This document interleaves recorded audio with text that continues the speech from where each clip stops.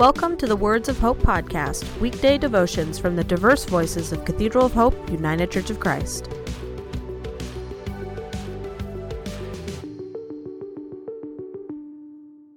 The devotion for today, Wednesday, September 30th, was written by Don Day and is narrated by Larry Carter.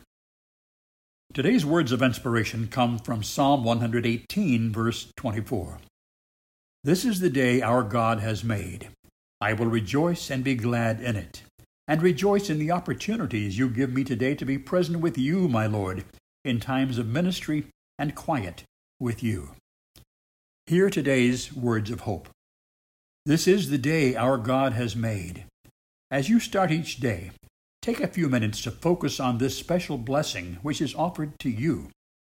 Life itself is a divine gift which is freely given to you. Neither you nor anyone else could open up the next 24 hours of life for your experience. In all truth, the next few hours are your most valuable asset. Without the promise of a new day, you wouldn't exist. Many people wander through day after day and fail to realize the value of those hours.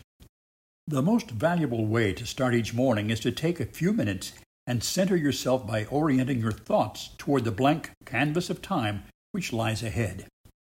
You won't be able to control events in much of it, and there will be moments of emotional ups and downs.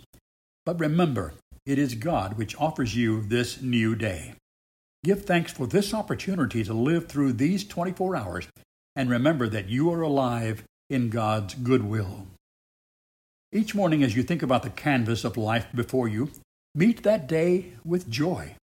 Often people approach a new day with anxiety or disgust about probable events or interactions with certain people. That immediately throws a cloud of fear over everything, even dulling good interactions. That attitude paints the whole day in somber or dark shadows. God, who is giving you this new day, wants you to encounter it with joy, a joy which paints your next 24 hours in vibrant colors. So what is the basis of that joy? It is your expectation that in this new day you can be assured that God's loving presence will be manifested in your experiences. What might you discover about yourself? What might be the impact of your action for the good of others? Remember, God is totally good and does not plan that you will be hurt. Look for how God will guide and provide for you.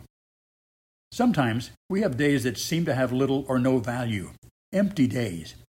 Are these times when you seem to lose the expectation of recognizing God's actions in your life? Start each morning with this affirmation. Let us pray. I expect that God will be present and active in my life this day.